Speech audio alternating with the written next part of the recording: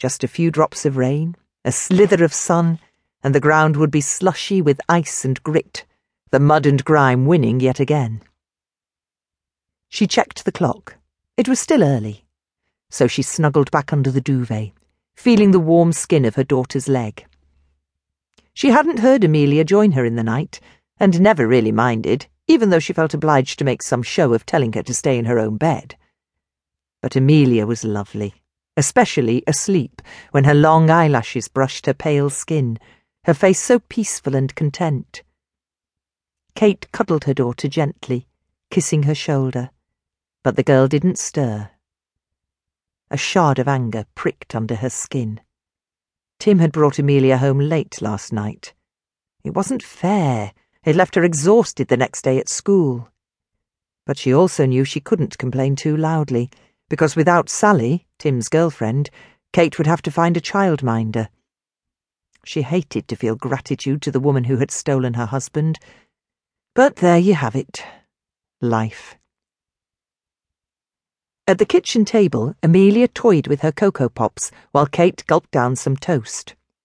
Christmas cards were still blue-tacked to the cupboards, and the forgotten advent calendar, its windows all open, was propped against the window.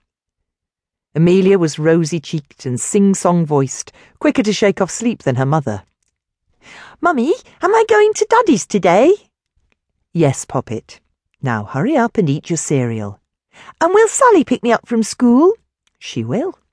Drink some juice, please." "Will Father Christmas come again tonight?"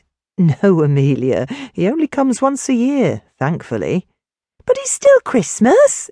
"No, not really."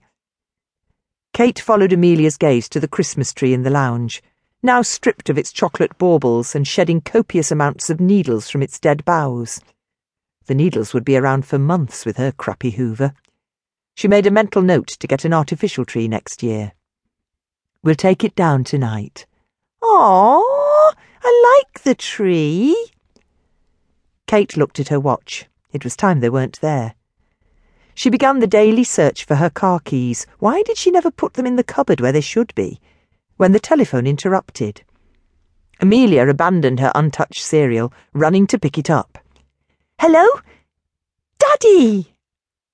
Kate listened to her daughter's eager reactions, watched her wide smile, and wondered why Tim was calling so early. "Mum, Daddy wants you." "Not any more," thought Kate dryly, as she took the outstretched receiver. "Yes?" "Hi, Kate. Look, don't go getting head up, but Sally's really tired with the new baby, and it's probably best if Amelia doesn't come to stay this weekend." In the pause of the moment, Kate saw Amelia dig out the lost car keys from her doll's pram and jangle them like a musical instrument. "And have you told her that?" Tim cleared his throat. "I thought it'd be best coming from you. But don't make it sound like I don't want her, okay? Just do me a favour and tell her you want to take her somewhere or something." Kate was aware of her daughter listening. "Okay, Tim." Fucking Tim, letting Amelia down again. But he had a new family now, a new child. She could hear it squawking in the background. "I'll call sometime over the weekend, okay? Look, I've got to go." The baby's crying intensified, and she was about to ask how it was when the phone went dead. "Morning, sunshine. How was Christmas?" Kate swivelled her chair to face Paul Chatham, leaning against the door jamb at the entrance to her office. He was wearing a red waistcoat and a novelty tie, no doubt presents from Santa. Not good. It was Tim's